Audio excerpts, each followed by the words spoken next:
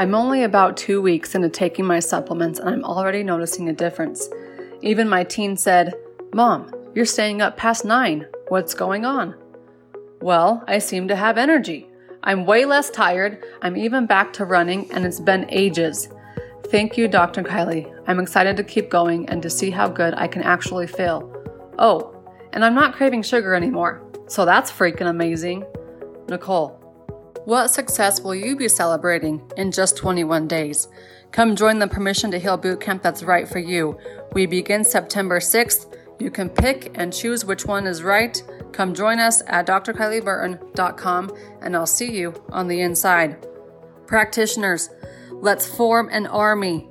Step into our purpose, all while leveling up together. Come join me inside the BTD Mastermind. Doors close September 6th. You can join in at btdmastermind.com and let's transform lives together. We need an army. You know this. I know this. So I'll see you on the inside.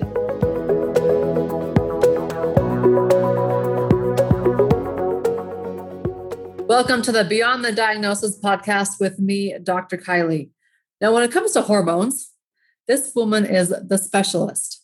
Dr. Tabitha is the functional gynecologist. You can find her at drtabitha.com, but also on her podcast, The Functional Gynecologist. And today she's going to share with us what on earth is going on in our cycle. Dr. Tabitha, thanks so much for having us and joining us today. Thanks for having me. I'm super excited for this conversation because every woman needs to know what the heck's going on in their body, right? Yes.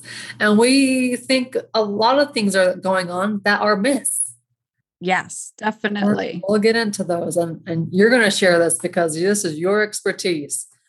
Walk us through, because you were telling me beforehand how you used to do surgery and you used to do the gynecology exams, and now you're all functional medicine. And in your terms, you said you help more patients with the functional medicine than you ever did with surgery. Yeah, that was super eye-opening to me when I started doing functional medicine Fridays in my office. Like I was a traditional OBGYN. I would deliver the babies all night and do surgery all day, see patients in the office, crank out my annual exams, like go through 50 speculums a day, that kind of thing. And I was doing a lot of surgery, a lot of hysterectomies, a lot of endometriosis removal, cyst surgery, ablations for heavy periods. And when I started training into functional medicine, I would do functional medicine on Fridays and I would take an hour with patients that I handpicked. And I started realizing they didn't need all those interventions that I had been doing because we were, getting their body back into balance. And when you get your hormones balanced, a lot of that stuff goes away. All of a sudden, the heavy periods are gone. The painful periods are manageable. The cysts resolve. So it was super eye-opening. And I finally just got to a point where I said, you know what? I need to make a shift. I need to do this full time. And I gave up my conventional OBGYN salary job that was super cushion secure, with my 401k and all that crap, because I knew that I had a bigger purpose. And I knew that I wanted people to not just have a diagnosis, like you say, or keep them from not being in the hospital or in the OR, but to actually help them get healthy and feel amazing. So that was a few years ago, and I never have regretted that for sure. Yeah. I know we have practitioners who are sitting in that scenario you sat in 2 years ago, making that decision. Do I leave my Western medicine 9 to 5, my salary paid job, and venture out into this functional medicine world in which they just became introduced to or are learning and running a clinic all on their own and becoming a business person? Yes. What helped you make that leap? I started studying. So I not only had studied functional medicine and became certified and did all that other stuff, but I started studying people like Sachin Patel and Megan Walker and people who had created functional medicine practices and were successful at it and what made them successful. And I started thinking about what would my dream situation look like? And I will tell you that that is not what happened at all, but I did put the idea out into the world. Like, I just want to see 3 or 4 patients a day, a couple days a week. I want to have days to exercise. I want to have days to do a podcast. Like, I want to write this book. I had big dreams. And so I put that out in the universe, and I just kept making decisions that moved me toward that. And all of a sudden, things got really ugly in my practice, and contract negotiations went bad, and we got bought. And that was a clear sign to me, like, it's time to go. And I think that if you start listening to the universe or to God or whatever you believe in, your path is there. The doors are there to be opened. It's just that you need to get over the fear, right? That's number 1, get over the fear. And number 2, like, get really clear on what your purpose and desire is. Like, how do you envision your life 3 or 5 years from now? Like, I remember saying to my medical assistant, I want to drink a cup of coffee while I see my patients. I don't want to crank them out every 5 minutes. This is crazy town. And 2 years later, that was happening. I remember picking up my coffee in front of my patient, and I almost started crying because it had come to fruition. Like, I made it happen. Something as simple as that. But if you just get clarity and be afraid, but do it anyway, you can do it. You know what I mean? And it doesn't have to look like anything in particular. It will fall into place. Yeah, be afraid, but do it anyways. Yes, exactly. I've had opportunities, and you're bringing up my memory of how everything has come into play for me. I used to have a brick and mortar practice. I don't. I'm completely virtual. I used to run one-on-one patients, one-on-one clientele, for the high ticket price. Hated it. Now I'm running a membership for $99 a month, and it's just, come join me. I'll help you as you need it. And I love it. I love the podcast. If I could just be a podcaster, I would. It's like pieces. And I always say that, God puts these moments and these people in place in my lifetime at the right moment. And like, I met my mentor at a random restaurant when he happened to live an hour and a half away from my house for 4 months in his life. Like, we crossed paths and connected and talked, and he introduced me to this whole new world of virtual.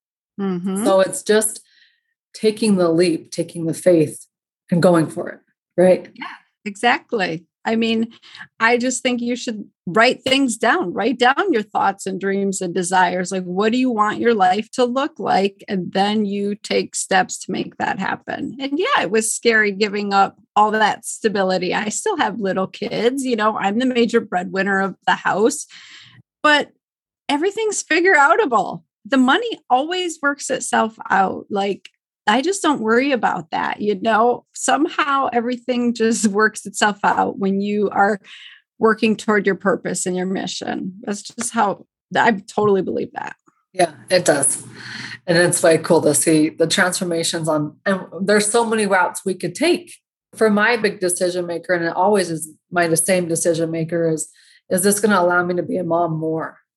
Yeah. If it's not, I don't do it. Exactly. If it does help me be a mom more, then yeah, that's a route I'm going to take. Exactly. I'm like you. I do all virtual. I can watch my kids swim in the pool or be in the kitchen. Like, I'm home with them now. And before, I used to run out for dinner to do a delivery and not be home till the next day or miss all their games. And, they asked me to stop having that type of life. And so I made that happen. That was also a big factor in it. Yeah. How old are they now? So I have a 28-year-old, a 19-year-old, a 23-year-old. Those 2 are stepkids. And then I have a 12-year-old and a 9-year-old and a 9-year-old stepdaughter. So you have a busy household. Yes, it's great. It's never quiet here. I don't know how I even do these podcasts. You have them go to the babysitters. I have a 4-year-old and a 1-year-old, and they're at the babysitters right now. Yeah. Or in your case, they're just at the swimming pool. All right, let's talk hormones and the cycle. Yeah. So it's super important for women and practitioners, everybody, and men, for everybody to understand that we are cyclical beings. Things are changing every single day of the month for us. Today doesn't look like or feel like tomorrow.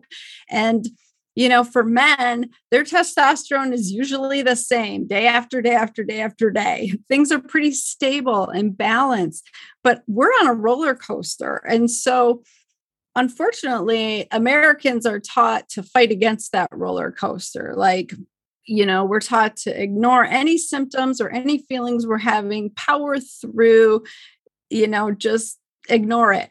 And what we should be doing is embracing and understanding what's going on all month long and optimizing that. Like, that the week that you start bleeding, you're going to be tired. Use that time to do more restorative yoga, more calming meditation, deep thinking, that type of stuff. Go on vacation during that time. That your second week, you're pumping out estrogen, you're feeling amazing. Like, a lot of people get stuff done at work, big projects. They like to run and do high intense cardio, that type of thing. And so if you start to understand like how you feel each week, it's kind of blocked week by week, then you can maximize that as opposed to fighting against it all the time. I read a book called Woman Code, and that introduced me to that concept of when you're on your period, you're going to be tired.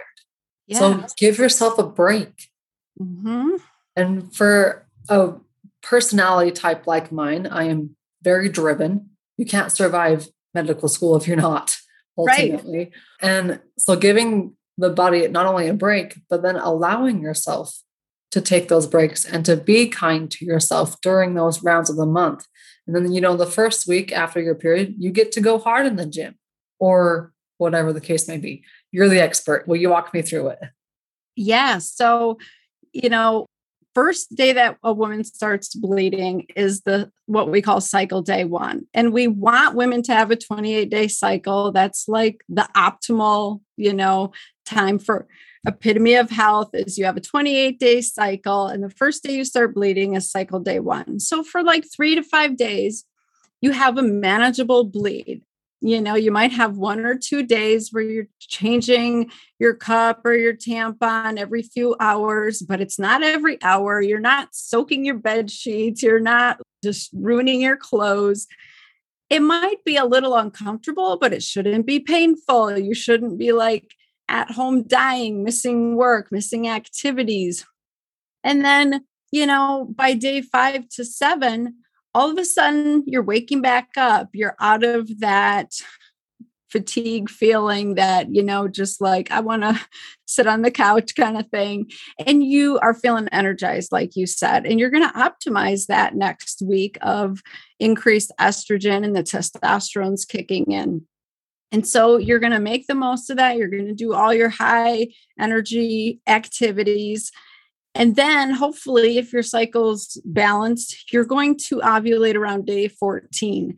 So imagine when God created you that he wanted you to reproduce. So if you ovulate on day 14, from days 10 to 20, you're going to want to have sex. So your testosterone starts to rise. And some women who are really in tune with their bodies realize like, hey, there's my week or two where my libido is awesome. And I'm going to, really pay attention to my relationship during that time and that type of thing. My husband always asks me like, how do we replicate that? It's my hormones. It's what happens during this phase of the month. Count yourself blessed. Yeah, exactly. And women get discouraged because they don't have that same libido or that same desire all month long. But honestly, that's how we were made. We were made to procreate just like all the other animals. And so that's when we're supposed to be desiring to have sex. So we ovulate, and then when you ovulate, your ovary releases the egg, and that leftover area in the ovary is called your corpus luteum. And that is physically where progesterone is made. So if you didn't release an egg and ovulate, that progesterone is not going to rise. And progesterone is like your anti-anxiety hormone. It's your balance to estrogen. It keeps you calm. It helps you sleep. It makes you feel good. It prevents weight gain. And so that's really important to kind of support, and you want to eat more complex carbohydrates, like dig into your sweet potatoes, do all that yummy good stuff to support hormone production that second half. Because if your progesterone is low, like most 40 plus year old women, you start to feel estrogen dominant and it sucks. You get the belly fat and the like biting your husband's head off and, the rage and all of that. So it doesn't feel good. You want to support your progesterone production during that third week. And then everything goes down together. And so then that's where the PMS kicks in because of that quick drop in hormones. You can get the headaches, you can get mood swings, you can get the insomnia. And so if you are having a significant PMS area, that means you are imbalanced. It should be mild. It should be tolerable. People shouldn't be afraid of you those couple days. That's a signal that you need to get your hormones checked. You should have just a couple uncomfortable days and then transition into the period. What's the best way to get our hormones checked and when? Oh my goodness, such a good question. So this is multi-dependent. Let's assume we're talking about reproductive age women like us, maybe 40, 45, 50. You can do blood work. You want to do it around cycle day 21 if you have this 28-day cycle. You're looking for the maximum time after you ovulate where your progesterone is hitting its peak, because those levels we have the best reference ranges for. If you do blood work, you'll get to see what's freely available, like what hormones did you make at what level. Unfortunately, it doesn't tell you what you're doing with those hormones. It doesn't tell you how you're metabolizing them. Are you excreting them? Are you recirculating them? Are you making too much DNA damaging estrone, feeding breast tissue and uterine tissue? Are you making too much dihydrotestosterone, causing acne and hair and all that other stuff we don't like? So if you want a more advanced look at what your hormones are doing and what your body's doing with them, I love the Dutch test, the dried urine testing, because you can see all those metabolites. You can see how your liver's processing them. Are you recirculating them? So it's a very helpful test. I give my patients the option because blood tests are almost always covered by insurance, right? Whereas the Dutch test is a cash pay test. It's an investment into really getting a clear picture of what's going on with your health, but you have to pay for it. So it's more of an investment. You'll also get better results because you are invested in it. Heck yes, for sure. So there are other companies that do that. You can do saliva testing for hormones. And if you're on hormone replacement therapy, then there's different testing that's beneficial for different scenarios. Like we believe that saliva testing is more indicative of the creams that you're using and things like that, as opposed to blood. So it just depends on your situation. But I would say for most women, getting a Dutch test is really eye-opening. That's what I always hear, oh my gosh, I had no idea.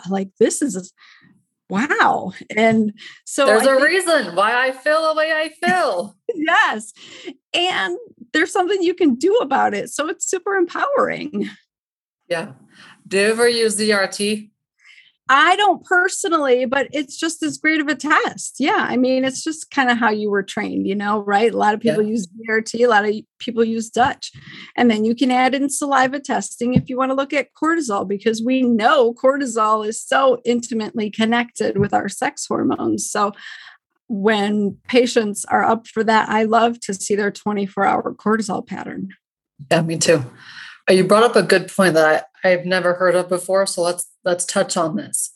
When you're taking hormones, whether it's creams, pellets, pills, whatever the case may be, what do you recommend with testing? I know I get that question all the time. I'm on this. Should I stop taking it before I test? Navigate us through that world. So that's a little complicated. So as a conventional OBGYN, I was taught that you base your treatment on symptoms. you go by their clinical symptoms. And once you get resolution of the hot flashes, the night sweats, all that type of stuff, that's where your doses are good. We weren't trained to look at lab levels and get to a certain lab level. So that was all new to me in the functional world. So what we do understand is that if you have an estrogen patch, or you're doing estrogen cream or progesterone cream, that doesn't always directly correlate with blood levels. So the patch does more, but cream's not as much. So if you're doing a cream, the evidence shows that it's helpful with saliva testing to follow that and tweak it around and change things. I still go by clinical symptoms because I want my patients to feel better, right? If you do pellets or pills like oral progesterone, natural progesterone, that you usually see in blood work, which is a nice, cheap, easy way to follow it. So that's helpful. I don't usually do repeat Dutch testing that often, maybe once a year to get the bigger picture, like have we made big headway? But you don't need that advanced testing just to monitor hormone therapy or anything like that. Yeah, I agree. I'm really big in labs, and people always ask me, well, when do you want labs? I'm like, give your body some time. It's going to take time to heal and to navigate, whether we're doing gut, liver, whatever it is with the treatment therapy. I don't need labs in 3 months, and space it out. I have several moms who are very numbers driven. And I always say numbers never lie. So I want the labs, but they have gone so much so into the numbers that it's bypassing our human nature. Yeah. And we are humans. How to interpret them, right? So if someone's on testosterone pellets, they're going to feel good at a supraphysiologic level because the reference range wasn't created with optimal health in mind. It was created with disease in mind. So you have to take everything with a grain of salt too, I say, because these reference ranges were created forever ago based on a bunch of, studies done on men. And we just extrapolated and guessed because nobody's, wants to touch women or do research on women, especially hormonal or pregnant women. So I love that, a functional practitioner is trained to actually interpret the labs in a more individualized way with optimal health in mind, as opposed to just like preventing disease. Like my biggest example I always use is patients will say, well, I don't know why I have diabetes. I was fine last year. And you look at their labs and it's like their hemoglobin A1C was 5.5, 5.7, 5.8. And it's like, you didn't get diabetes yesterday. You've been on this path. You were developing it. No one told you because we don't talk about it until it's actually a diagnosis. A problem. So, yeah. And we just need to look at things differently. Yeah. And this, so many times they get told, well, your labs are normal. And they think, great, I'm healthy. But they don't say, oh, you're heading in the direction of diabetes, which is a perfect example because that number is very clear and set forward. Yeah. And when it comes to like ANA testing for autoimmune antibodies, we don't test for those until it's symptoms. Yeah. We never see the pattern rising up. And when I request medical records, I always get asked, well, how much do you want? I want them all. Give me 10 years back. If you felt crappy 10 years, give me 10 years back. I want to know because I can see the patterns formulate when you felt crappy. And sometimes when you feel good on that week, you happen to take a lab, you felt better that week. And I can trace that in the numbers. So numbers never lie. Just don't be so strict on the numbers. Listen to the body as well. Yeah, definitely. All right, Dr. Tabitha, would you mind if we jumped into PCOS? It's the most common concern out there. Yeah, sure. And I know when it comes to cysts, there's some myths around it. I saw a Facebook post you made about our bodies creating cysts. That's a natural thing. Yeah. So here's the deal. People with cysts don't have PCOS. That's a misconception, is that polycystic ovarian syndrome is someone who gets cysts. There are cysts with PCOS, but that is the least of the issues. And it's usually 10 to 20 follicular little cysts around the ovary. It looks like a string of pearls on ultrasound, actually. So a lot of people say, oh my gosh, I had this simple cyst, it was 4 centimeters. I have PCOS. And that's just them getting bad information. So a follicle is a tiny little cyst that you make every month when you're trying to ovulate. A bunch of them will grow, and the biggest one gets around 2 centimeters and finally ovulates. Like when people go for IVF, that's how they know if you're going to be able to retrieve the eggs, is they measure these follicles. And so you watch these follicles and you ovulate one off, but you might not ovulate, or the other ones that are left over might fill with fluid. And that's a simple cyst. It looks like a water balloon. It can be uncomfortable. It usually hurts like a mother when it ruptures, but it goes away. Sometimes it fills up with blood. It bleeds into itself. And that's a hemorrhagic cyst. And that's another non-issue. It usually goes away and gets resorbed. The time that it is an issue is if it continues bleeding, it ruptures, and it continues to bleed into your abdomen. Super uncommon, almost never happens except associated with an ectopic pregnancy. Then there's more cysts that are dysfunctional, not associated with ovulation, like teratomas and things like that. Ovarian cysts are almost never cancerous, even in postmenopausal women, which is surprising to most people. But back to PCOS. So you have these tiny little cysts on the ovary, but they're not big cysts. They're not painful. They're not uncomfortable. You don't feel anything. You're not ovulating. So those cysts are never growing. They're just sitting there like stalled out cars or something. They're just sitting there. PCOS is a metabolic syndrome. It's more about your insulin resistance, your elevated triglycerides, your obesity, your blood pressure issues, your testosterone, your androgens are super high, and you're not making your cycle, your sex hormones. So totally separate. I wish it had a separate name because I think it just causes so much confusion, Yeah. I always say that there's 2 key patterns with PCOS, and one is the metabolic, the insulin. That's why they give metformin as the number one side effect, or the number one treatment for it. And the other one is the high T, which is where people can't lose weight and they're growing the facial hair. Then they'll say to me, well, I haven't been diagnosed with PCOS, but yet you have all the signs and symptoms. It's just that the ultrasound didn't per se produce those cysts that the diagnosis individual, whoever's diagnosing, is looking for, right?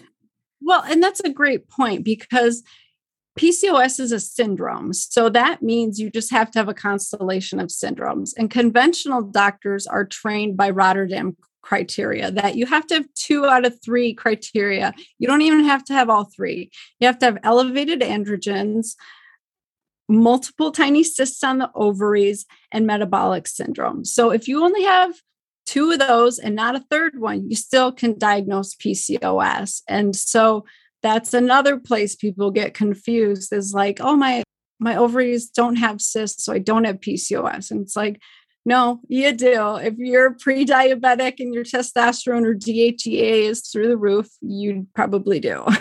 Yeah. And it's not a bad thing either. Like if you have that pattern, then you know what to do about it. You just have to get the right help. And I'm sure you see this with the infertility where they're just like, hey, try Clomid. Let's see if that helps things out.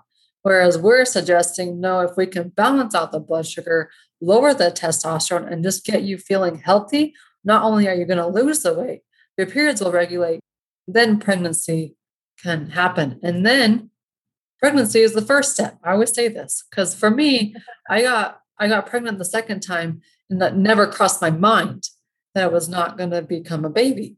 And it didn't. But until that point, it was just like, I got pregnant, I'm going to have a baby. So I always say, pregnancy is only the first step. We got to have healthy mommy and a healthy baby afterwards.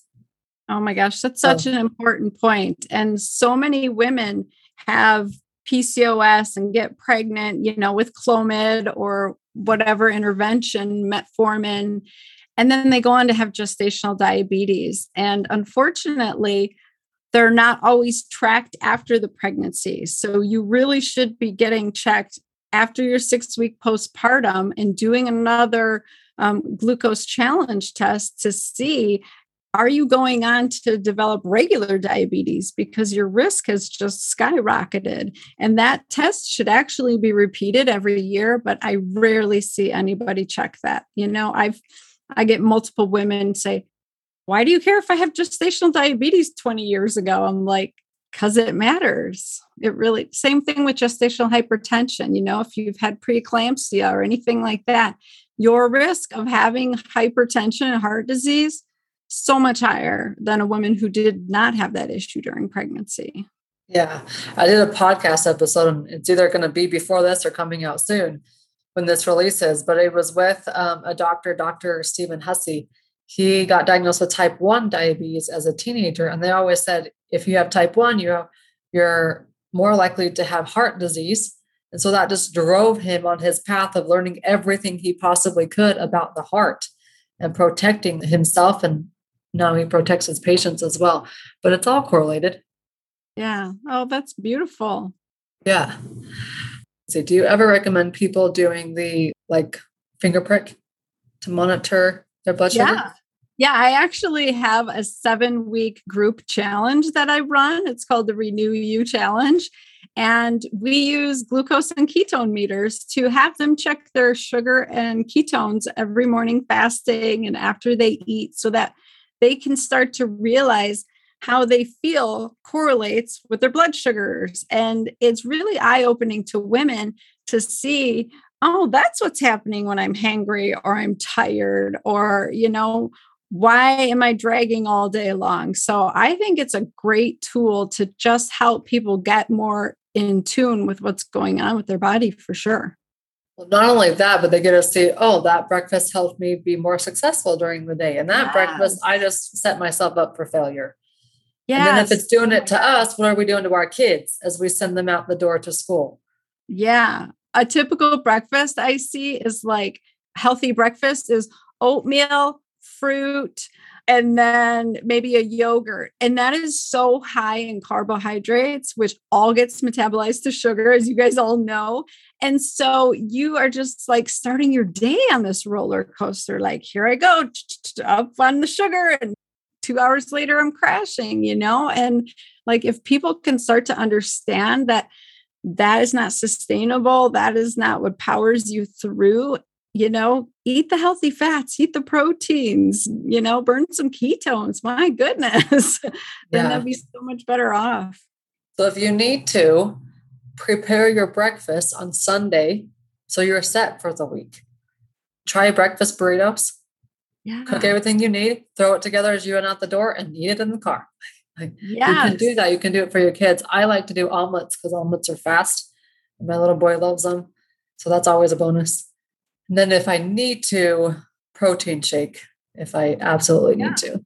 Exactly. I mean, how easy is it to just defrost some frozen spinach or saute some, raw spinach, throw it in an omelet and add some goat cheese on top? You're good to go. I mean, I think we make excuses that we don't have time, but it's literally 5 minutes compared to 10 minutes, Ours is the bacon. We just buy the bacon bits. I don't have to cook bacon. I buy bacon bits and throw it in my omelet and it's ready to go in a couple minutes. So it works. Just stop telling yourself the excuses and make it a priority, because you're setting yourself up to succeed or to fail later in the day. Yeah. And blood sugar is the key underlying problem to all hormone chaos. Amen. Right? Hormones. They can be so complex, but yet they can be so simple at the same time when you understand it. All right, Dr. Tabitha, as we're finishing up here, be sure to go check out her podcast on the functional gynecologist or at her website, drtabitha.com. They will be posted in the show notes. I always like to close off with clinicians on your one success story that you've had with the patient. Ooh. Oh my goodness. There's so many to choose from. That's a good problem to have. Yeah, right. I was just thinking about someone yesterday who had been stalled out. She's probably 48, 49 years old. She is in finances. She has a desk job. She's like high stressed all day. She had this belly fat she couldn't get rid of, and her periods were heavy. And she came to me and we figured out like she was just estrogen dominant. Her cortisol had stolen all of her progesterone. Her progesterone was in the tank. And we did a lot of work around bringing down those bad estrogens that we saw in the Dutch test. We got her detox pathways working with diindolylmethane and indole 3-carbinol. She wasn't pooping. She was like going every 3 days. And we know that, your beta glucuronidase enzyme gets up and then it makes you recirculate your estrogens. And if you're constipated, that has more time to happen even more. And so we had to get her moving. Not to mention, there's going to be stuff inside that's pushing out your stomach, making you feel even more bloated. Fat and bloated. Yes. So you got to be pooping regularly. And you have to get rid of that beta glucuronidase that's helping recirculate that. So we got her on calcium D-glucarate. And then we gave her some progesterone support and she started sleeping at night. And then she finally had some energy to actually move during the day and, start moving her body with purpose.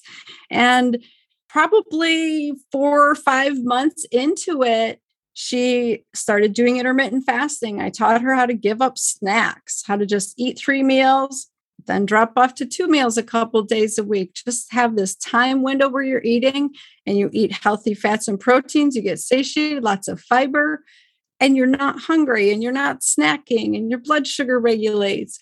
And probably by 6 months, she was like, oh my gosh, I need to buy new clothes. She even forgot that she was concerned about her weight because she was feeling so much better and she was focusing on all of that stuff. And then she was like, oh my gosh, I've lost like 15 pounds. This is amazing. And my clothes fit so much better.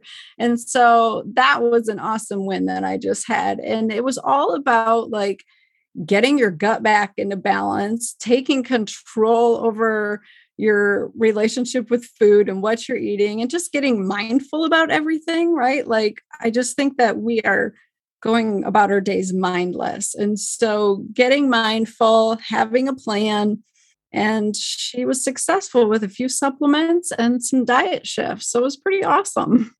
Nice. That's so cool. Again, go check out Dr. Tabitha on her podcast at The Functional Gynecologist. Thank you so much for joining us today. Thank you, Kylie. Your purpose is just like mine. It's big. And it's important, and there's no one else anywhere on the planet who can fulfill it. So quit messing around and go get them. Chip Gaines. Take massive leaps towards your purpose and come join the 21-day Permission to Heal Bootcamp that's right for you. We begin September 6th. Say yes to yourself and let's celebrate your success next. Pick the bootcamp that's right for you here. drkylieburton.com. Practitioners, we are needed. Let's form an army and step into our purpose, all while leveling up together. Come join me in the Beyond the Diagnosis Mastermind. Doors close September 6th, and the opportunity won't be around again for 6 months. I'll see you on the inside. btdmastermind.com.